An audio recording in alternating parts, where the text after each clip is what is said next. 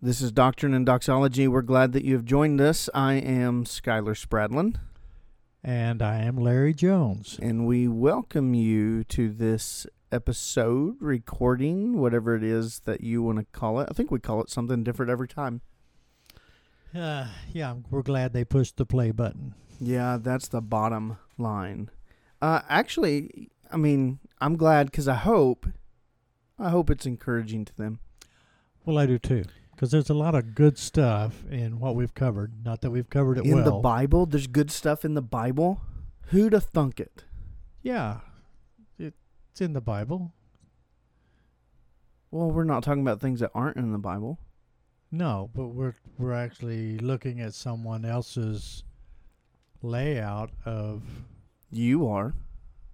Well, I am. That's true. What do I have before me? Tell me. A microphone... And a Bible. A Bible in your left hand and a cup in your right. That's right. That's all I need. I'm content, my friend. Okay. So are you going to do the commercial right now instead of having to do it at the end? Hey, that's not a bad idea. Yeah. Now I don't know what to say. Well, you can say where we can be found, although they found us because they're listening. Talk about the... our goal is to look at the precious doctrines of the Christian faith and yes, to do so in a way that hopefully stirs our worship and adoration of God himself. It encourages each other.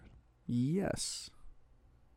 And also there's a pastor cohort that is ongoing. Yes, where pastors get free books and resources, and we've ironed out some kinks. I don't know if we've talked about that. I haven't heard about the kinks.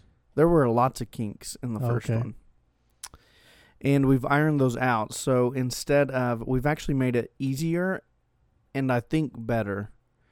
So instead of 18-month commitment, and getting 18 to 20 books, you now get a 12-month commitment, getting 18 to 20 books. Same amount of books, shorter commitment. Instead of writing a reflection paper each month, you will meet via Zoom every couple months, and we'll discuss kind of face-to-face there the book and ministry and have some instruction and things like that. And there may be talk... Something new? There may be talk of an addition coming to this. Really? Really.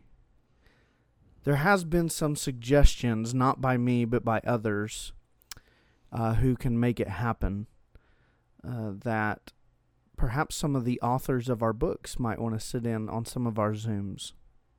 Oh, my Lanta. That would be pretty neat, wouldn't it? And share a little bit about their book and kind of instruct us a bit further. Yeah, it'd be very encouraging. The whole goal there is to build up these pastors and church leaders, not just pastors, but church leaders in various ways, so that they might then pour into their church. And healthy pastors build healthy churches. And our desire ultimately is the long-term health of churches. And so I think the best way to do that is by ensuring that their pastors have a healthy understanding of the church and of basic doctrine and of the pastoral ministry and things like that. Yeah. Well, that's not necessarily kinks. I wouldn't call that kinks. No, we iron. I would call it streamlining. Those are the new. That's the cohort 2.0. Yeah. Because we're streamlining. 1.0 was. It was okay. Clunky. Okay, so we ironed it out. I hope so. I hope we get guys. Anything good is worth refining. Yeah, look at it, look back at it, and see what can we do better, that kind of thing. I hope guys will sign up. Any guys that really want to grow in serving their church. Yep. And I hope the Lord provides funding. We need funding to keep this ministry going. I think it's a worthwhile ministry. I'm not a fundraiser, but I believe in this one. Yeah. And so, we need those things. You can find out more and enjoy and interact and consider giving all at doctrinedoxology.com. One word. Doctrine, doxology. .com. I got you. That's pretty cool. Enough of that. What we're talking about today is far better. It is really, I think, one of the peak things that happens when you become a believer. Somebody said, I read probably a month ago, they thought this was the most important component of salvation. Yes, if you continue it to its ultimate end, which is eternal life with the Lord.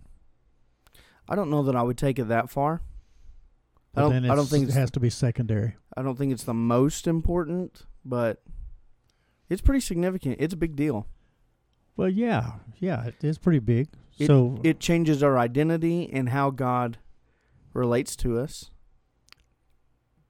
Right, absolutely. From the moment of being born again onwards.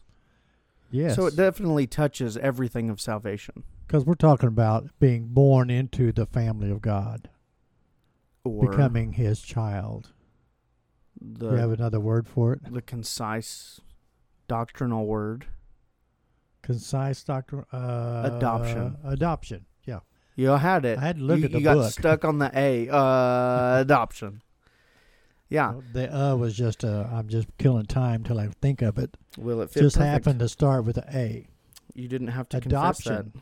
Or Adoption. membership into God's family. And that's really a big blessing. That's something we should be rejoicing every day because we're part of God's family. You know, to me, it seems like, I don't know. I don't want to. Certainly don't want to be heretical, and I don't want to downplay it. But it seems to me like this unnecessary grace and goodness that God lavishes on us out of pure pleasure. And I know it's not unnecessary. God doesn't do anything unnecessary. Yes. But truth be told, I would have been content being a servant in the court of the Lord. Absolutely. I mean, I would have been content being in the presence of God as a bondservant. I think that's a good attitude to have too. And yet, He elevates us beyond that kind of a status. Yes. But it's still, being a servant is still something I feel like I am. Well, yeah, I'm just saying. I'm a servant of the Lord. I'm saying, yeah, we are definitely that and will be that because, I mean, He's glorious and holy and perfect and powerful and deserving of our service. But in the doctrine of adoption, He's elevated us beyond servant status. It's way beyond our deserving. Yeah. Hebrews says Jesus isn't ashamed to call us brothers. And when they come to Jesus, when He's teaching, and they say, hey, your mom and your family, they're trying to get to you. And He said, who are my brothers and my sisters and my mother? Yes. And He says, and He points to the disciples. These are my brothers. I mean, it's a grand enough blessing to simply be in the presence of God in heaven, scrubbing the floors with a toothbrush. Right. But we're brought into this heavenly heritage and lineage and ancestry. And I think John the Baptist said the same thing. He said, I'm not worthy to untie Jesus' shoes. That's true. And yet, he's adopted into the family of God as a son of God. Do you think there's a opportunity for us to start looking at that and actually get prideful of it? Mm-hmm. Yeah, that was mid-drink. You have to say that louder. You said I had a Bible in a cup, and I used the cup. Yeah, I mean, anything. Pride is so pervasive in us. Oh, yes. I was talking to a friend one time about being part of the elect. Yeah. And when I heard him say it, I sensed he was prideful of that, and it should be just the opposite. I think just the opposite. Yeah, it should make us humble, right? Because we know we're not worthy. Right. Adoption should do that too. Right. So, I don't know. I want to go back to a little bit of what I said. It's not unnecessary, but it does seem like an extra to me. Extra blessing. Yeah. And I don't mean that in a demeaning sort of way. I'm floored. Right. That God would I mean, the Bible describes us before Christ as enemies of God. Yes. We are. We were. And it would have been enough to make us neutral or make us servants. Right. But he takes enemies and he makes them sons and daughters. That's an extension of the gospel that is, I don't know. It's so much more. Yeah, it's mind-boggling. Very much so. And I'm so glad of it. I'm so thankful. Where'd you go? We lost you. He's reaching. He's reaching to get me a drink. Drinking from I get something to bite to eat here. From what? Careful. From the Word of God. Well, that's not the book you have in your hand. You need your glasses cleaned or something? This has the book of God in it. Let's have Scripture. Scripture's right here. Let me read it to you. It's Romans 8, 14 through 17. Don't want you to get confused. Okay. Romans 8 is very similar to Galatians 4. Okay, I'll read Romans 8. You can read Galatians 4. Okay, I'll get the actual Bible out, and okay. I'll read Galatians 4. I'll read in the reprint of the Bible in this book. Oh, my Okay, goodness. And it says, "For all who are led by the Spirit of God are sons of God. For you did not receive the spirit of slavery to fall back into fear, but you have received the spirit of sonship, when we cry, Abba, Father. It is the Spirit itself bearing witness with our spirit that we are children of God. And if children, then heirs, heirs of God and fellow heirs with Christ, provided we suffer with him in order that we may also be glorified with him." That's Romans 8, 14 through 17. You're on. Galatians 4:4. "But when the fullness of time had come, God sent forth his Son, born of a woman, born under the law, to redeem those who were under the law, so that we might receive adoption as sons. And because you are sons, God has sent the Spirit of his Son into our hearts, crying, Abba, Father. So you're no longer a slave, but a son, and if a son, then an heir through God." That's verse 4 through 7 of Galatians 4. Yeah, isn't that cool? It's astounding. And so, we take up a new family name when we're born again into the family of God. And God is so serious about this, so committed to this, that so often we're referred to in the Scriptures as sons and daughters. There's a reason God would have himself revealed to us as Father. There's a reason that Jesus would say in, again, Hebrews, that he's not ashamed to call us brothers. There's a reason that the New Testament will refer to Christians, fellow Christians, as brothers and sisters in Christ. This familial language is pervasive all throughout the Scriptures because God is very, very big on us recognizing this incredible blessing of being adopted. Yeah, even in the prayer, the model prayer that Jesus gave starts off with Our Father. When they said, "How do I pray?" Well, pray like this. Yes. "Our Father, which art in heaven." Yes. So he's even given us that sonship title by giving us the Lord's Prayer. Yes. So it's not something God would have us treat as a secondary doctrine or a secondary thing. He wants us to understand the weight and the blessing and the beauty of being adopted into his family, and he's made it in and built it into the very bedrock of our salvation. Right. It touches everything. Yeah, and that's what we've been going through, salvation.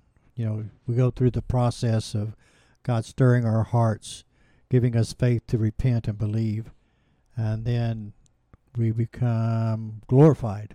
No, that's not that one. It's the justified. Sanctified. Glorified. Sanctified. We're glorified at the very end. At the very end. You're sanctified in the middle. You're justified at the beginning. Yeah, justified is what I was looking for. That's one we've covered already. Yeah. But it's all this stuff happens, and as all this is happening, he calls us his son. I mean, makes us his child. Yes. And that's the born again. Yeah. Kind of makes sense.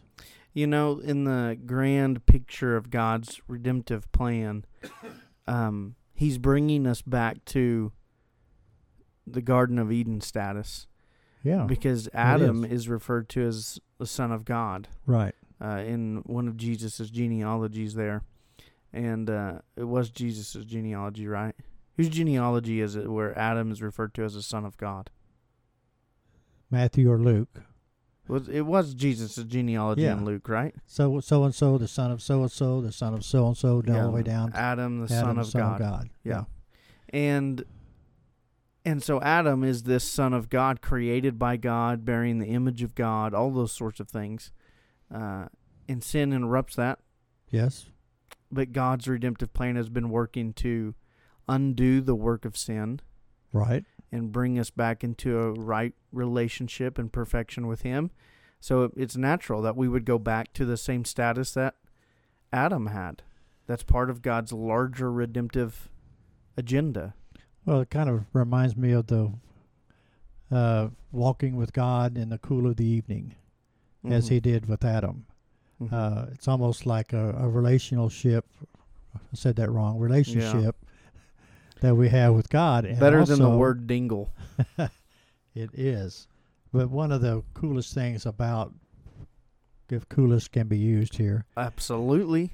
One of the greatest things about being adopted into the family of God is now we go to our Heavenly Father by his request, so that we could talk to him and make our requests and worship him and tell him how wonderful he is and how grateful we are. Yeah, and personal confession time. I think that's one of the things that I neglect most often. I come into the presence of God as a son coming into the presence of a father. Yeah, yeah. And that is usually lost on me. I mean, I first, and I don't think it's wrong, but I first think about the holiness of God when I'm coming to God. Right. And I think that's a healthy, reverent, right thing to do. Sure. But I never get to that tender, loving, father-like care relationship. And that shortchanges what God has declared and what Christ has accomplished. Yeah, when you've lost someone very near and dear to you, and God is actually comforting you as the Holy Spirit is the comforter, it's almost like sitting in his lap and letting him soothe your boo-boo. Your boo-boo, my goodness. For a bad word to say when you're suffering because of the loss of someone. It's a technical term, isn't it? It's a theological term. I think it should be. I think it comes from the Latin word. But the interesting thing is, once we kind of get over our boo-boo, or we quit hurting so much, we tend to distance ourselves a little bit from God. And that's not where he wants us to be. He wants us to be right there all the time, 24/7. Yeah. Walking side by side with him, feeling his love for us as we communicate with him, as we stand before him, as we humble ourselves before him. Mm-hmm. It's just a beautiful relationship. Well, no, and you say that makes me, you say that kind of drawing away from God makes me think of the prodigal son parable that Jesus shares. Yeah. The point of that parable is the father. It's the behavior of the father. It's not the behavior of the prodigal son. That's just setting the stage. But the behavior is the father runs to his son and embraces him and welcomes him in and clothes him and throws the feast. Right. It's such this fatherly picture of God as he relates to those who come back to him. And in that parable, the prodigal son says, it's better to be a servant in my father's house than to live out here with the pigs. And yet the father says, no, you're more than a servant to me. You're my son. It's such a beautiful picture of salvation. Yeah. Yeah, it is. I think we should also, with the very little time we have left, I think we should also talk a little bit here about bearing our family resemblance. Okay. because we should. I mean, there's some things, biologically here, there's things about my DNA coming from my father and my mother that I can't escape. Things about how I look, my expressions, how I was raised, all those things. Right. You don't get to choose your parents, and you bear the resemblance of them. Yes, you do. The same is also true spiritually. As we are adopted into God's family, we should start bearing the marks of our Heavenly Father. Holiness, right, godliness, righteousness, purity. And this happens as we're being transformed in the likeness of Christ. Yes. It's like our parents taught us certain things about our personal family values as we were kids. We're being taught the same family values as young baby Christians growing in the likeness of our Father. So being adopted gives us all these blessings and privileges, but it also gives us responsibilities. We have the mark of the name of God. We bear His reputation on us. Right. And responsibilities makes me think of the disciplines that I think God calls us to do so we can be conformed into the likeness of Christ. Right. If you get gloriously saved and then you never go to church, you never open the Bible, you never start praying, there's something wrong. Yeah. If you were gloriously saved, you should hunger for God's word. You should desire to be with God's people, because even Jesus said, you'll know they're my followers if they love one another. Yeah, absolutely. So, there's a lack of something if you're not doing these disciplines. Yeah. And a lot of times, people who I've known to be good Christians start failing in one or two of these areas, and pretty soon that continues to grow. And you got to repent. Yeah. Because you're walking completely against what God would have you do. Yeah, absolutely. You start serving yourself rather than God. Yeah. So as adopted sons and daughters, we should take advantage of our adoption by spending as much time in the company of our Father as possible, and letting His character and reputation and will and pleasures and hatreds and all those things rub off on us. Yeah, absolutely. So that we would resemble the family. Yeah, I think that's a good picture. It's a good goal for us to have as believers. Yeah. Rest in and enjoy in the blessing of adoption that Christ gives to us. Yeah. But also realize that we want to honor and love our Heavenly Father and never bring any shame on His name. Right. And we bear His name now. So we walk in a way that is right in line with and in step with Him. And there's benefits from that. It's kind of like... you grow closer, right? My brother Ken said it's like living in the joy of Jesus. Yeah. What a great place to be. Yeah. Having the joy of Jesus in your life and having the peace that no matter what happens, you're His child. Yeah. And no one can snatch you. Snack you? Snack or snatch? Well... Take? You want to go with the word let take? Let me start rephrasing from way back. Yeah, nothing can take me out of God's hands. Yeah. So it's just a joy. Yeah. Jesus says the Father Himself loves you. Yeah. And keeps you. And in John 17, He prays to the Father about loving us with the same kind of love that He's had for Jesus. Yeah. I mean, it really is so remarkable. And the more we're conformed to the image of our Father, the more harmony and joy we have with Him. Yeah. Because we're thinking like Him and desiring the things like Him. And anyways. There's a lot of people who don't have this joy. Mm-hmm. And that's because they've heard the gospel and maybe not been quickened, not been regenerated. The seed was scattered on dry ground or the rocky path, soil, and the birds or the weeds, and thorns choked it out. And so I would encourage people to listen to God and talk to Him and get your life. Not that you can do it on your own, but get your life right with the Lord. Just like the prodigal son, come running back. Yeah. If you've been away, please, you're a believer. You are a child. Come back to your Father. Yeah. And if you're not a believer, go talk to somebody about that. Absolutely. Hear the gospel. Well, I think this is a subject that Christians should dig more and more and more into. It's super comforting. It's motivating to think about praying again, like I shared personally. Think about praying to a God that is so tender and loving toward you that he wants to be called your Father. It's just remarkable, and I think it can reinvigorate a lot of our Christian living. Absolutely. I like that, reinvigorate. There you go. Word of the day. I'm done. I think, I gave my spiel at the beginning, so. Yep. Well, we thank people for listening in, and I'm sorry about the Oklahoma accent. Well, oh my goodness! Were you not terrified the other day when somebody came up at church and said, "I recognize those voices"? Yes. I mean, oh my goodness! I'm so sorry. Yeah.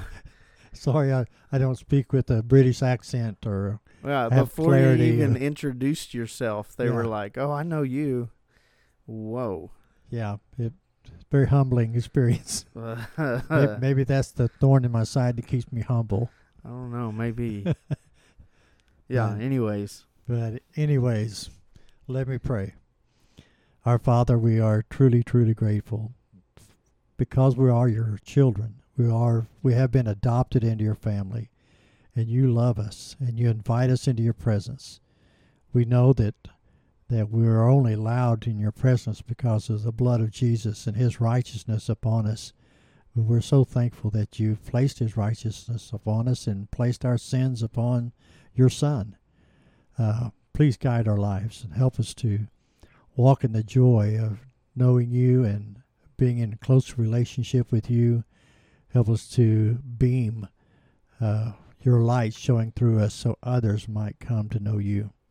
And may we always point them to you as the source and not ourselves. So please be glorified in all we do. In Christ's name we pray. Amen.